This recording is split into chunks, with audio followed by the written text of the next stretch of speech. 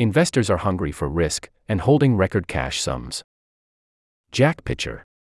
Stocks and bonds have surged in November. With record investor balances in money market funds, some analysts are optimistic that they have more room to run.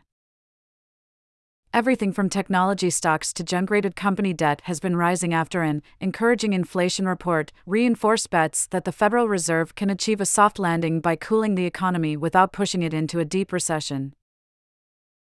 Continue reading your article with a Wall Street Journal subscription.